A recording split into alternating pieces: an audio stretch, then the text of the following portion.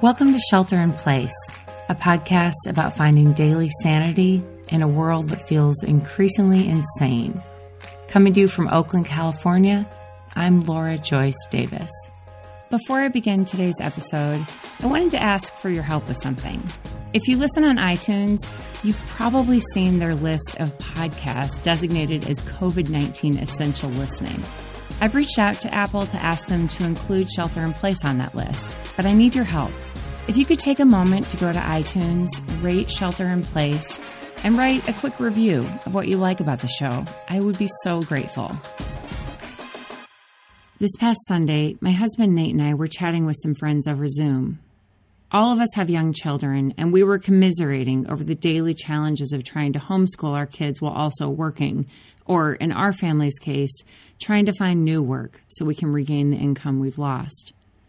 Our friend Nick said that he's tired of feeling like every day is Groundhog Day. Nick was referring to the 1993 Bill Murray movie about a TV weatherman who finds himself reliving the same day over and over again, which slowly drives him crazy until he finds a way to shift the situation to his advantage. I know what Nick means. Every morning, no matter how late I went to bed the night before, I wake up with the first light of dawn, wide awake, even though we have blackout shades and no one else is up.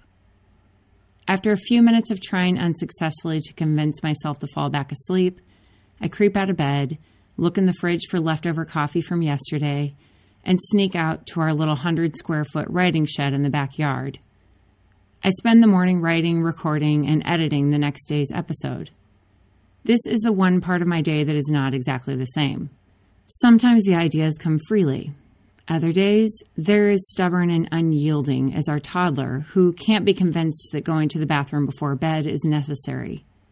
But even on the hard days, those hours are usually the best part of my day. They're the one time of day when I have the illusion of control. Every afternoon, Nate and I trade places. I express sympathy to him, and more often than not, he tells me that he lost his temper at some point during the morning, despite all of his best efforts to be fun and creative and wonderful as he homeschools our children. Almost always, I have my own version of that to recount before the day is over. Every day, I tell myself that today, I will figure out how to make learning fun.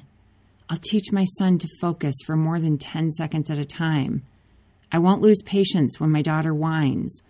I'll make sure we get outside. We'll cook together. We'll have fun. We'll use our imaginations. But every day, I get to the end of the day feeling disappointed with myself. Over the course of the past 6 weeks, I've set the bar very low. I'm happy if my older kids can just get through a few math problems every afternoon while the little one naps.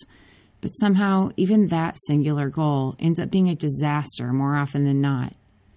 Either my son doesn't want to do the work, or my kids keep picking at each other and fighting, or the little one announces with great glee, "I did it!"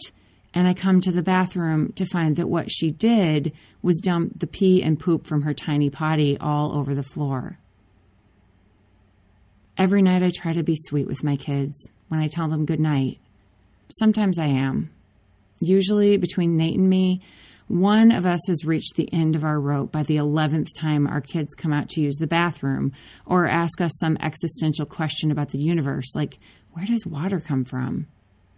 A few nights ago, when Nate and I were staying up too late, just like we almost always do because it's the only time we have with each other, I was bemoaning not just the sameness of every day, but the way I keep making the same mistakes over and over again with the kids.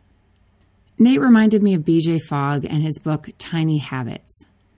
BJ is the world's leading expert on habit formation, and he runs the Behavior Design Lab at Stanford. He spent more than 20 years researching and teaching about human behavior, and his work focuses on helping us make changes in our life by cracking the code on how we form habits. He's trained Fortune 500 companies and has personally coached 40,000 people. When I reached out to BJ for permission to quote his work today, he shared with me some amazing resources that he and his Tiny Habits team put together to help all of us through this pandemic, including recorded videos and conversations on finding purpose, coping with change, and pretty much anything else you can think of that you might be needing during this time. I'll include a link to those in my show notes. BJ says that there have to be 3 things happening in the same moment to cause a behavior. There has to be some level of motivation, you have to have the ability to do it, and there has to be a trigger, a call to action. When these 3 things occur together, your behavior will change. BJ says, here's the simplest way to explain it. Behavior happens when motivation, ability, and a prompt come together at the same moment. The key to having a happier, healthier life, he says, is by starting small. Most of us think that change is hard, but BJ says change can be easy if you understand the simple steps of behavior design. It's not about willpower. Willpower is fickle and finite and exactly the wrong way to create habits. It's not about making a plan and sticking with it. You transform your life by starting small and being flexible. BJ's work has shown that if you attach a tiny new habit to something that you're already doing, that routine action triggers the new habit. It gives you the ability to accomplish something without much motivation and the trigger to actually do it. And then, he says, every time you do that tiny habit, congratulate yourself. Figure out some little way to celebrate. Nate told me about BJ's work years ago, when BJ consulted with the startup where Nate was working. At the time, BJ's work had inspired me to figure out new, small, manageable ways to incorporate exercise into my life in a season when it was hard to get out because I had a toddler and a newborn and no outside childcare. I was a gymnast as a kid and then a competitive distance runner for most of my teenage and adult years, and I'd always prided myself on being able to do pull-ups. At my peak, I could do 10. But after having kids, one with an emergency C-section, I couldn't even do 1. We have one of those pull-up bars that you can put temporarily in a doorway, and the only doorway in our house where it fits is the bathroom door. So every day, whenever I needed to use the bathroom, I'd try to hoist myself up and do a pull-up. At first, I couldn't even get halfway up. I celebrated the small effort anyway and told myself I was strong. By the end of the first week, I'd struggled up to a single pull-up, and even though that was a lot less than what I used to be able to do, I felt really proud of myself. By the end of that first month, I could do several pull-ups.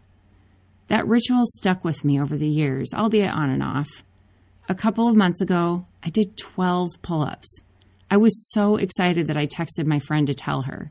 It was more than I'd ever done before, even as a 14-year-old gymnast. And even though I am by no means at the top of my game when it comes to fitness, this one tiny habit has produced big results. Until this week, I had totally forgotten that it was BJ's work that prompted the habit in the first place. BJ doesn't just teach tiny habits.